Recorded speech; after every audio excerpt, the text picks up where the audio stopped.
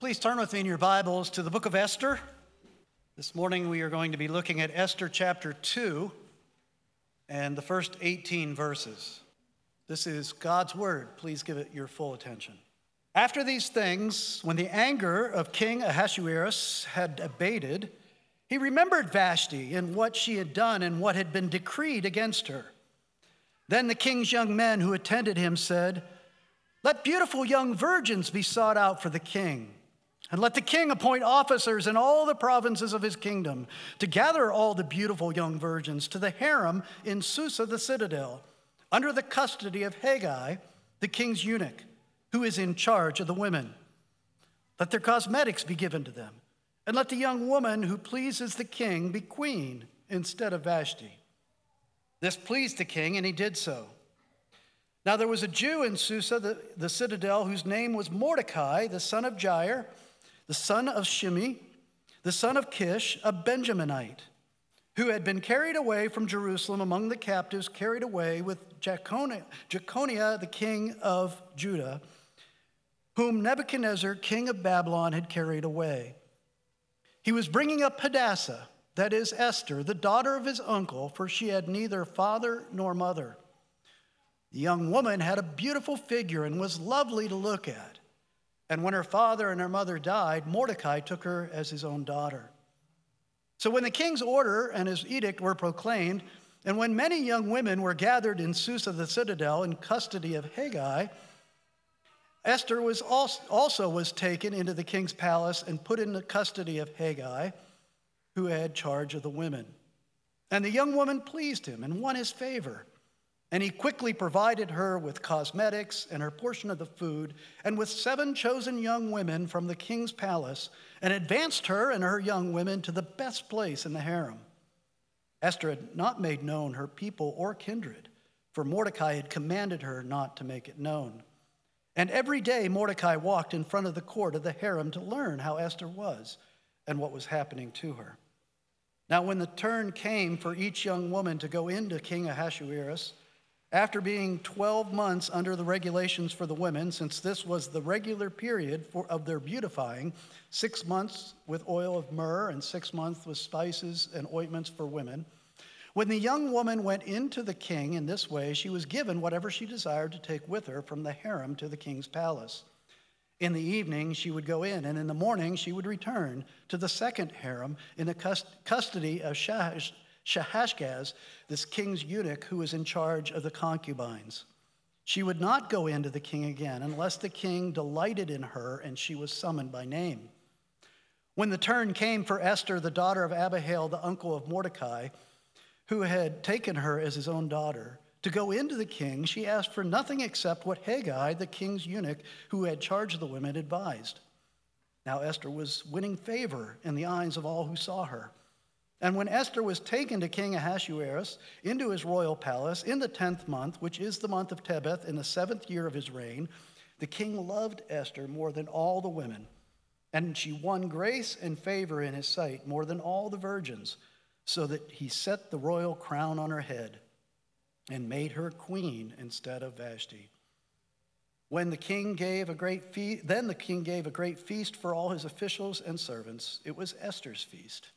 He also granted a remission of taxes into the provinces and gave gifts with royal generosity. Back in 1973, 2 criminals robbed a large bank in the city of Stockholm, Sweden. These 2 criminals took 4 of the bank employees hostage during the robbery and locked them up in a bank vault and ended up keeping them in that vault for 6 days. A strange thing happened after the police were able to arrest the robbers and free the hostages. Those hostages were unwilling to testify against the robbers. And matter of fact, they even went out and raised money for the defense of the bank robbers. Well, a police psychiatrist sat down with these hostages trying to understand how they could have this kind of affection for those who abused them and kept them captive. And in the midst of working through that, he coined a term which we now call the Stockholm Syndrome. It's that tendency at times of those who are being held captive to become identified with their captors, to fall in love or to become supportive of their captors. It's called the Stockholm Syndrome. Probably the most famous example actually happened 1 year later when newspaper heiress Patty Hearst was abducted by a terrorist group, the Symbionese Liberation Army, and over time actually became sympathetic to the terrorist group and eventually participated in their crimes. It's called the Stockholm Syndrome. If we lived 2,600 years ago in the Middle East, in the area of Mesopotamia, when the Persian Empire was there and Esther and Mordecai lived, we might have called it the Susa Syndrome. That was the city where they dwelt. That was a city where they were being held captive, so to speak, or were they? That's really going to be a question for our study this morning. It had been about 100 years since the Babylonians had destroyed Jerusalem and taken the Jewish people away as captives, as exiles to Babylon. 100 years. That means that Esther and Mordecai, who we'll meet today, had been born and raised in captivity. They had been born and raised as exiles in Babylon first, and then when the Persian Empire defeated the Babylonians under the Persian rule. When the captivity began, the Lord instructed his prophet Jeremiah to send a letter to those Jewish people, the people of God who had been taken away as captives, taken to Babylon. He instructed Jeremiah to write a letter to them, to tell them how to live while they waited 70 years for God to intervene and bring them back to the promised land. This is what Jeremiah wrote in that letter according to God's instruction. It said, this is Jeremiah 29, beginning in verse 4, "Thus says the Lord of hosts, the God of Israel, to all the exiles whom I have sent into exile from Jerusalem to Babylon, build houses and live in them, plant gardens and eat their produce. Take wives and have sons and daughters. Take wives for your sons and give your daughters in marriage, that they may bear sons and daughters. Multiply there and do not decrease. But seek the welfare of the city where I have sent you into exile, and pray to the Lord on its behalf, for in its welfare you will find your welfare." A remarkable statement where God is telling his people, you're going to be there for a couple of generations. I want you to settle in. I want you to become part of that culture. And yet, I want you to remain distinct from it. I want you to live faithfully as exiles in a foreign culture where they don't know the name of Yahweh, where they don't understand the covenant, where they reject their Creator. That's what it was to live as an exile. They were to become part of the culture without adopting the religion of the culture, the values of the culture, or the sins of the culture as part of their lifestyle. And as they waited upon the Lord in their faithfulness, his promise was, I will come and deliver you. Well, here we are 100 years later. That means 70 years have come and gone.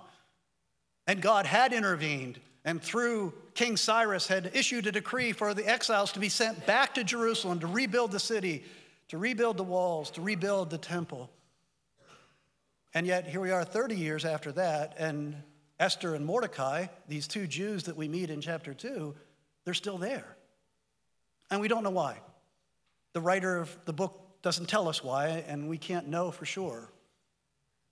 But it does raise the question of what does it mean to be faithful as an exile? Should they have been there?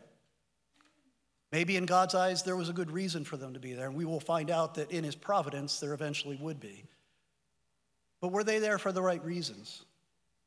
The book of Esther doesn't reveal inner thoughts and motivations. It's rather remarkable that way. It's kind of like just the facts, ma'am. It just basically tells you the story, doesn't give you any internal insight into what was motivating the people in the story. We have to be careful not to attribute motivation or, in a sense, to add to God's word things that aren't clearly spelled out there.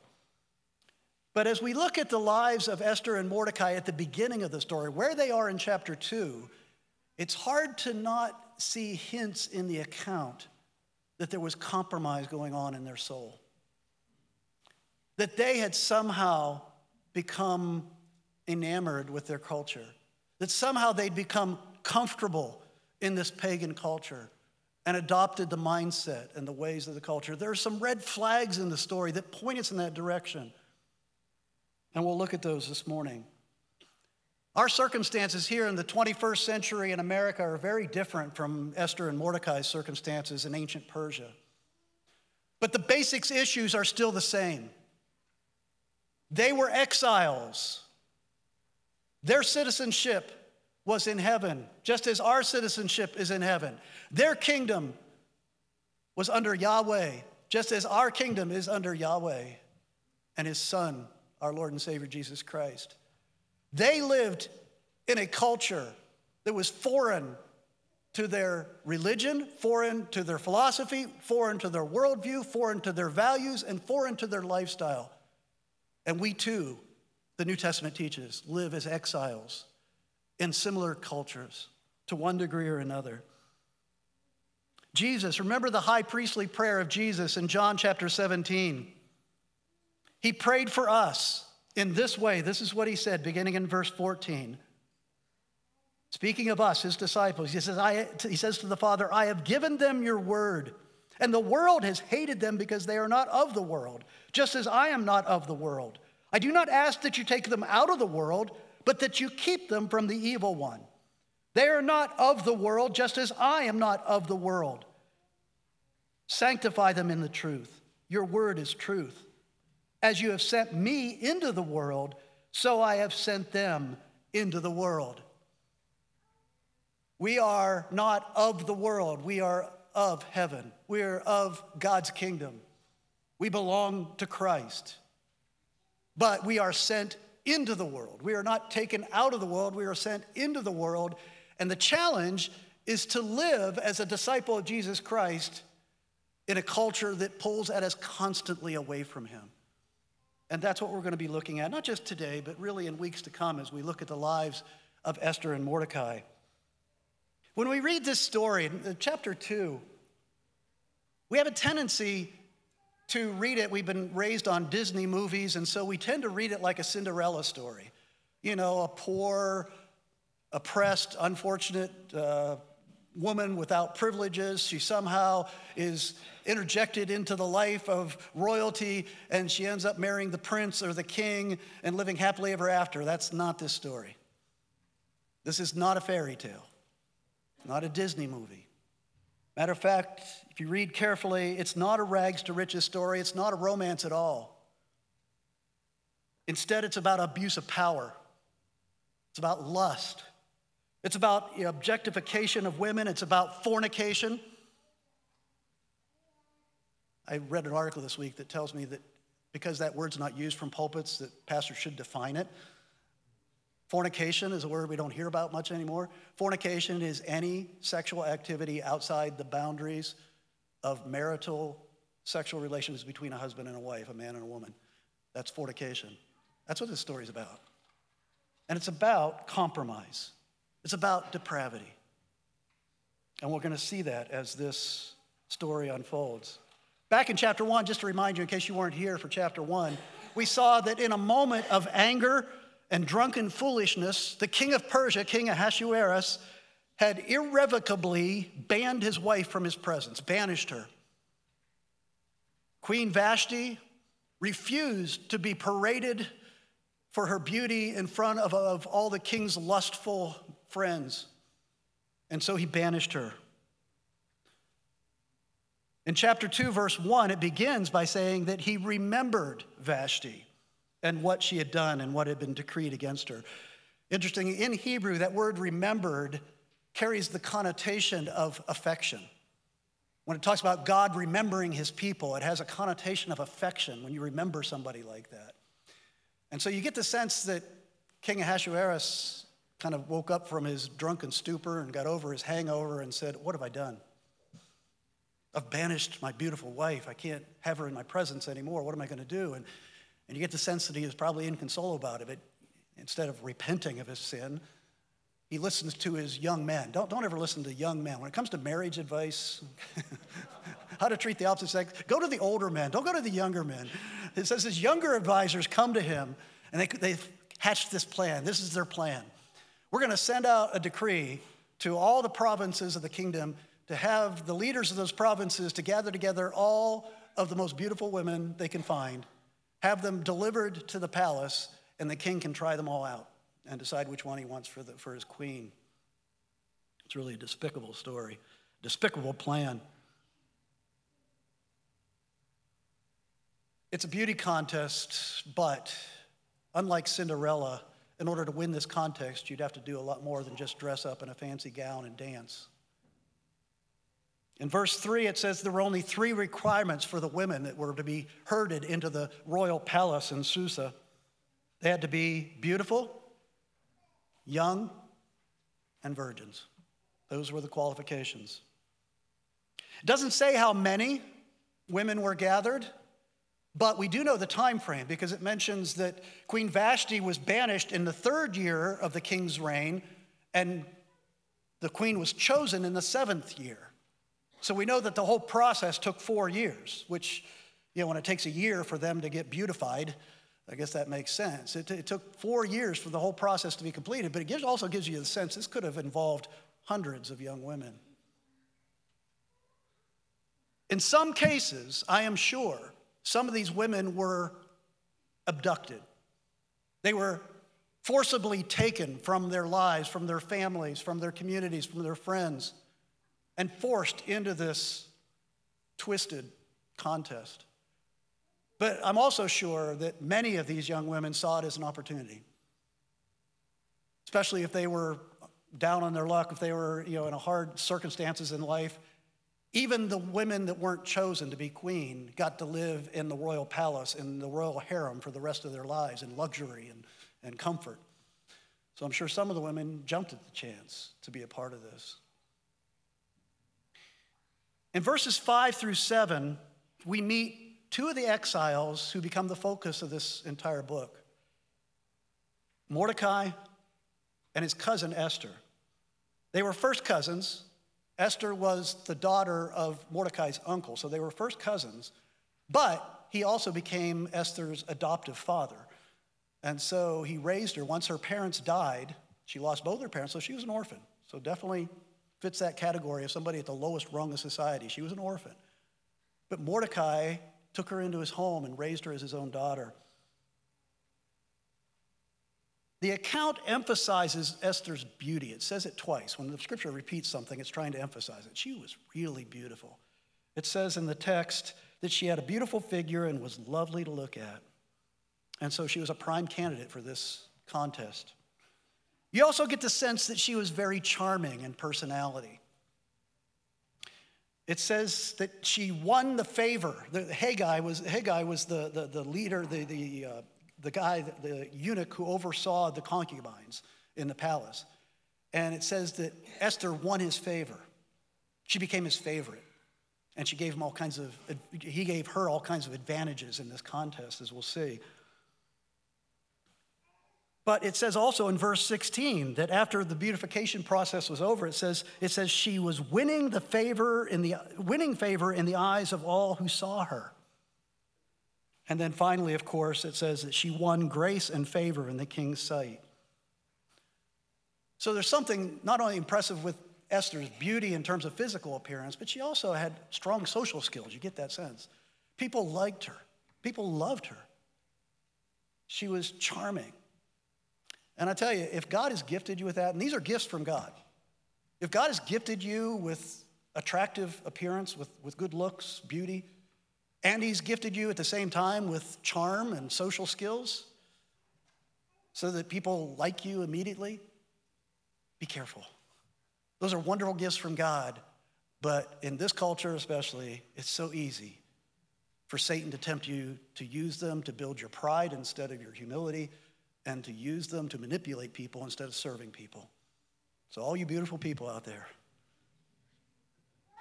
all you warm and friendly, likable, extroverted people, Be careful with those gifts. They're precious, they're valuable, and they can be used greatly, like any gift from God, to be used greatly for the kingdom of God. But Satan is going to be whispering in your ear all the time to use them for its selfish purposes. And I think that to some degree happened for Esther. These young women then went through 12 months of beauty treatments, and Haggai made sure that, as I said, that Esther got all the best of everything. And she got the best place in the harem. And when it came time for Esther's turn to go in to spend the night with the king, Haggai made sure that she took with her from the harem, all the women were allowed to take with them whatever they wanted from the harem to try to impress the king. And probably we're talking about things like jewelry and clothes and maybe food, so that Haggai knew what the king's preferences were. He knew what would win the king's heart. And so he gave that inside information to Esther because he liked her. And so she had all the advantages going into her opportunity to win the contest. And lo and behold, she wins the king's affections and is crowned the queen of Persia.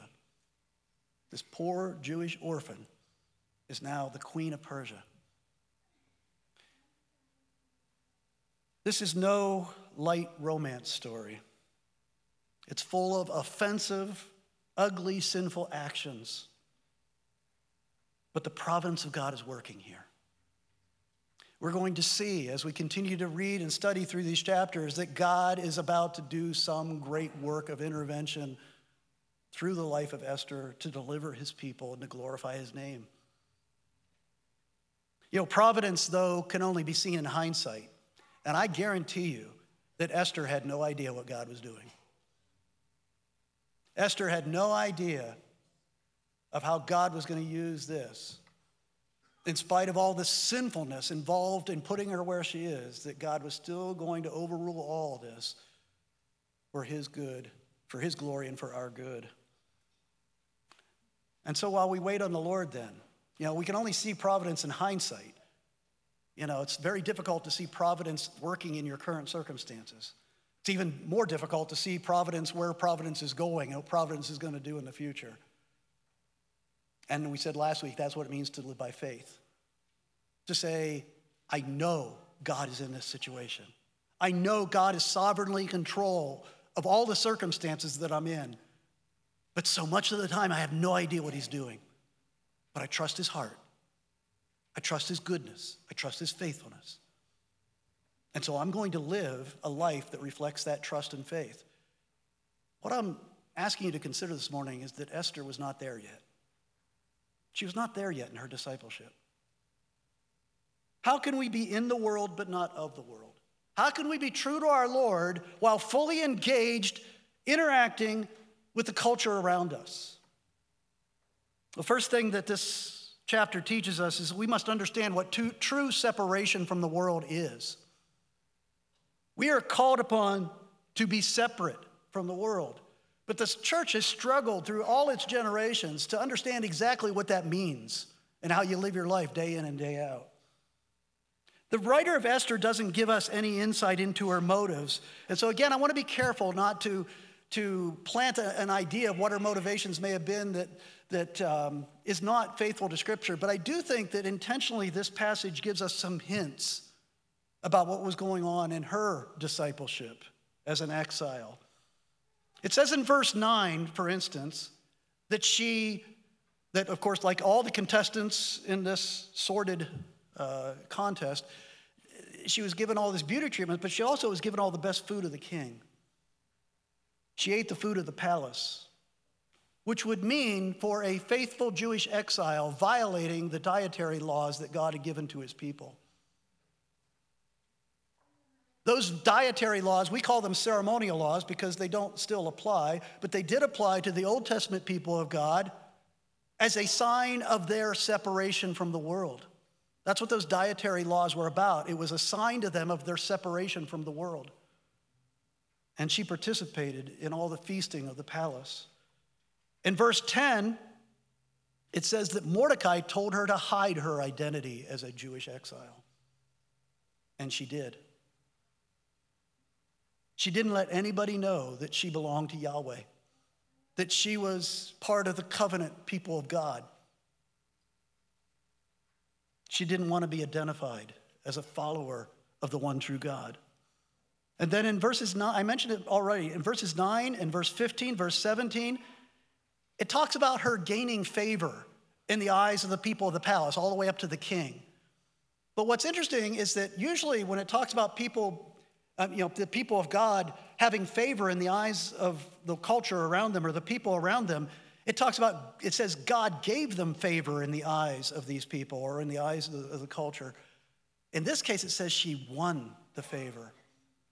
She won the favor of the people she interacted with, which speaks of action on her part. Which, again, I think is where I get this idea that she must have been very charming, very attractive in personality as well as in looks. And so, if she is working to gain the favor, while she's in a position of being on a track towards committing fornication and marrying a Gentile, pagan king, this makes you wonder where her heart was. Had she become a compromised exile?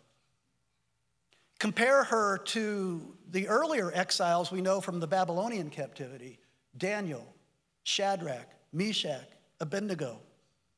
They refused to eat the king's food, no matter what the cost. They refused to change their public prayer habits, no matter what the cost. They refused to bow to the idol that the king constructed, no matter what the cost. And it led to them being in fiery furnaces and lions' dens. One commentator said, in writing about this part of the passage, said, if someone's willing to suffer the consequences, full obedience to God's law is always an option. If someone's willing to suffer the consequences, full obedience to God's law is always an option.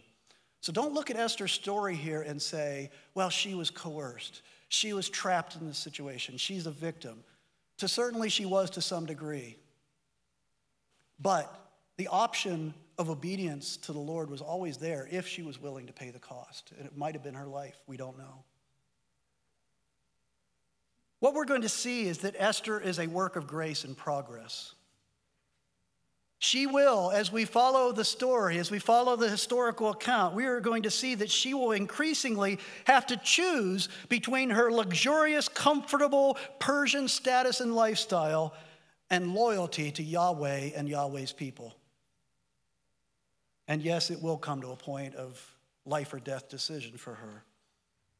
But at this point, as we first meet her in the story, you get the very strong sense that she is in great spiritual danger, in danger of being absorbed into the Persian culture, into the palace culture, being lured by the temptation of luxury and power and the approval of men. As we read earlier, God calls his people to separate from the world. We read this in 2 Corinthians chapter 6. Do not be unequally yoked with unbelievers. What fellowship does light have with darkness? Go out from their midst and be separate from them, says the Lord. Or as Paul says in Ephesians chapter 4, verse 17, you must no longer walk as the Gentiles do in the futility of their minds. They are darkened in their understanding, alienated from the life of God because of the ignorance that is in them due to their hardness of heart. We are to be in the world, but not of the world. So obviously separation doesn't mean physically removing ourselves, but it means being faithful to our God, being obedient to our God, even while we are fully engaged with the culture around us. And that's the difficult mission that God has called each one of us to engage with the culture, to be salt and light in the midst of deception and darkness, to love others, to love even our enemies in every possible way, all the while refusing to adopt the worldview of the culture around us, refusing to adopt the values of the world around us, and refusing to adopt the ways of life of the world around us, those ways of darkness and depravity. We're going to continue to talk about what separation looks like. It's a difficult issue. We've been talking about it in our adult Sunday school class when it comes to arts and entertainment. It's no easy answers. But obedience to God's will is always an option if we're willing to pay the cost. Secondly, we learn here that we must have a strong sense of our identity in Christ. I say that because it seems like Esther and Mordecai started to lose a sense of who they were as they lived day by day in this foreign culture. Verse 5 says that, it talks about this strong Jewish heritage. It's not uncommon for Scripture to talk about the believers being the son of this and son of this person and son of that person. That's very common. But in this context, it does seem to be making the point about Mordecai's heritage. And it emphasizes the point that he was a son of Kish. In other words, Kish was one of his ancestors, and Kish was the father of King Saul of Israel. He had a significant Jewish heritage. But in verse 6, it goes even further, and it talks about his family being carried away by the Babylonians. His family was carried away. But you notice it's kind of an awkward verse because it uses that word 3 times very quickly. Carried away, carried away, carried away. It's the word, you could use the word exiled. Exiled, exiled, exiled. It's like it's underlining that message that Mordecai came from a family of exiles, people who were carried away. And that identity of being a Jewish exile was to be important to him as it was to be for Esther.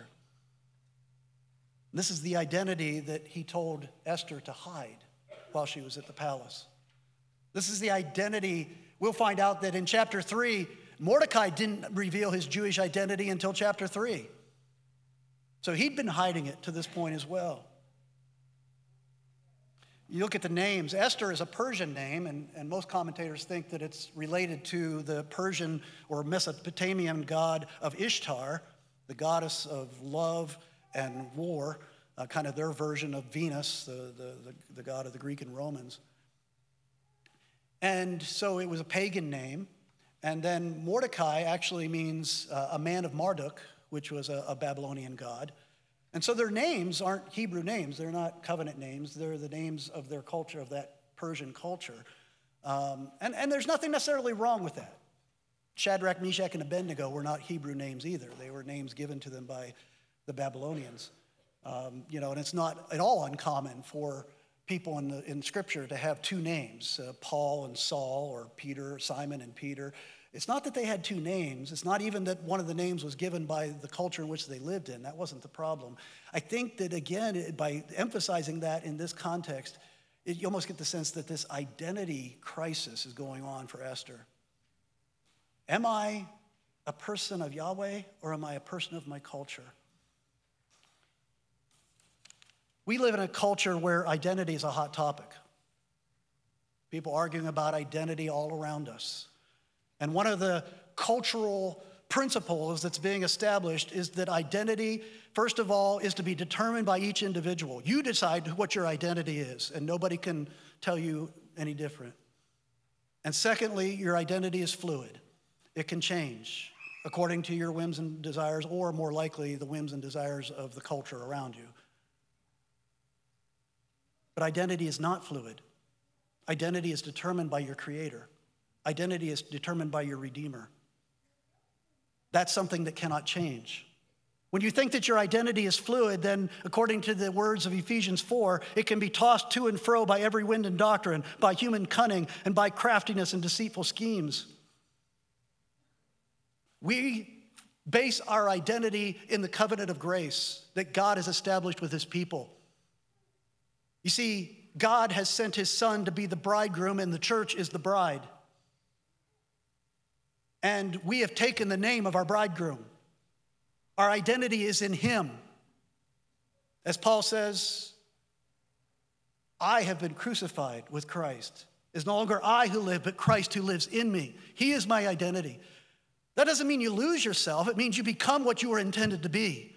You lose the old self, the old man, the identity of the world has conformed you into. You set that identity aside and you find your true identity in Christ. Union with Christ is one of the most important New Testament theological concepts. In Christ, That's Paul's favorite phrase. He says it more than anything else in his writings in the New Testament. In Christ. It's his way of talking about union with Christ. You belong to Christ. You are one with him. The more you understand that identity, the more you embrace that identity, the more important that identity becomes to you, the easier it is to say, I'm not going to act like the world. I'm not going to accept those identities that the world is trying to force upon me. I know who I am. I am Christ's, and he is mine. We are not defined by our looks. We are not defined by our charm. We are not defined by our good works. We are not defined by our worldly status. We are defined by what Jesus Christ has done for us. And we have died with Christ, and we've been raised to new life in him. We are new creatures in Christ. And so, when our culture rejects the Christ in us, we must stand firm in who we are. Jesus said to his disciples in Luke 9, verse 26, whoever is ashamed of me and my words, of him will the Son of Man be ashamed when he comes in his glory and the glory of his Father and the holy angels. An identifying fruit of those who truly believe in Christ, those who are truly born again, the way you know them, is that ultimately they stand for Christ when the world challenges that identity. The third thing we learn is that none of this is motivated by legalism. This is all motivated by our love for Christ. And that's the danger. We talked about how in every generation of the church there's been this struggle with what does it mean to be separate? And we get into all these arguments about what does it mean to keep the Sabbath? What does it mean to lie? What does it mean to what music you listen to? What job you take? And we get into all these legalisms, what it means to be separate from the world. But at the very core, it's about being true to the bridegroom, the lover of your soul. It's about being in this relationship with him. Separating from sin and identifying with Christ and the covenant of grace must be motivated by thankfulness for the grace that he has shown to us, the way that he has loved us, not some legalistic effort. You see, I think there's a reason why people tend to throw the story of Esther into the same category as Cinderella and all those other type of fairy tales, is because we want Esther. And maybe if you've never really studied Esther, maybe you're kind of disappointed for the picture I've portrayed of her today that I think is more true to Scripture. Because we want to read her story and be inspired by her example, don't we? We want her to be a heroine. We want her to be like, Captain Marvel. We want her to be somebody who's strong and powerful, and she can inspire us to follow her example. But instead, what we meet in her is a weak, broken sinner who compromises. When I was when I was going through seminary in Pittsburgh, the job that I had for much of that time was working in a very large Christian bookstore. And I was always very happy to sell the theologically sound and helpful, practical Christian books and things that we would sell in the bookstore. But there was a lot of other stuff that we had to sell. As a matter of fact, our store made most of its profit off of what one of my coworkers called Jesus junk, which is all that kitschy artwork and toys and stuff. And I remember one of the saddest days I had in that job was when a new product line came out. And it was back when action figures were first the big thing for kids. And they came out with the Heroes of the Bible action figures for Christian parents to buy for their children. And it was funny because even guys like Noah, he all bulked up, he had the big shoulders and the big puffed out chest and the big biceps, the hero of the faith. And I looked at it and said, you guys missed the point entirely. If there's anything that's clear as you study the people that are recorded in the history of the Scriptures, is they were not heroes and heroines. They were messed up people. They were murderers. They were adulterers. They were compromisers. And that's to be encouraging to us because so are we. We are all compromisers right along with Esther. Every day you live your life as a disciple in this world, you are compromising with your culture. You have cultural blind spots in your life where you're sinning and you don't even realize it because you're so steeped in your culture.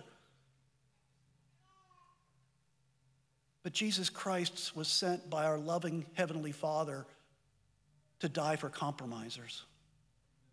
Jesus Christ came and lived a life without any hint of compromise. And then he died for compromisers like you and me. He took the wrath and anger of God against our compromise and took it upon himself and died in our place, and then was raised from the dead, showing that God accepted his sacrifice in our place. So when we work hard to be separate from the world, we're not doing it to earn God's favor. We're doing it because of what Christ did for us. Because we love him now. He's our Lord. He's our Savior. He's the bridegroom for the church. That's what motivates our separation. And once you understand that and you realize that in light of your identity in Christ, all the legalism just dissipates. I want to read a quote for you. I pulled this out of one of the commentaries I read this week. I just thought it summarized the whole message well. Listen to what he says. He says, "Yet the glorious news of the gospel is that God is able to gather up all our moral failures and still use them for something redemptive and glorious in the end. The cross itself says so. It tells us that there is nothing that is unredeemable. God is able to take our failures and incorporate them into his larger redemptive purposes. That doesn't make what we've done right. And it doesn't mean that there aren't high prices to pay for what we have done. And it certainly doesn't mean, as Paul's opponents suggested, that we should sin all the more, that grace may abound. The answer to that is, and always has been, heaven forbid. But it also doesn't mean that our failures are unredeemable. In the words of a Portuguese proverb, God writes straight, but with crooked lines. The remarkable, even scandalous truth is that God's providence is strong enough and his grace is big enough to take the crooked lines of our moral compromises and write straight his larger redemptive story.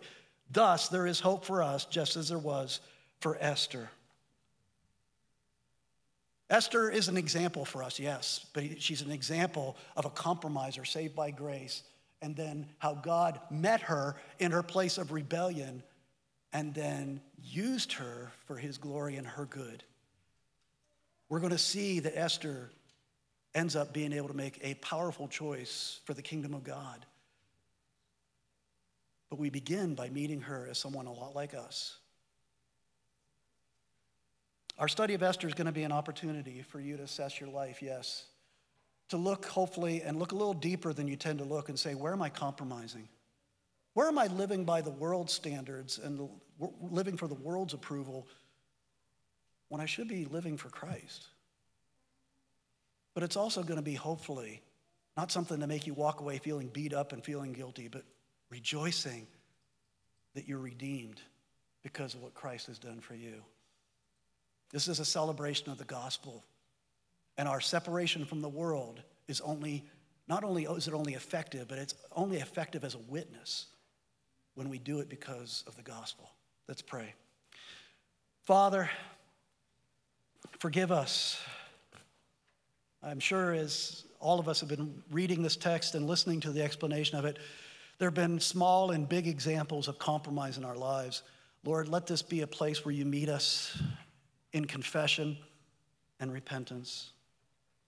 Lord, may this be a place where your Holy Spirit not only shows us our sin, but shows us our crucified Savior who has delivered us from the penalty of that sin. And Lord, out of love and adoration for him, may we begin to be transformed by your grace to separate from the values, the worldview, the lifestyle of the unregenerate world around us, all to your glory and definitely for our good. We pray in Christ's name, amen.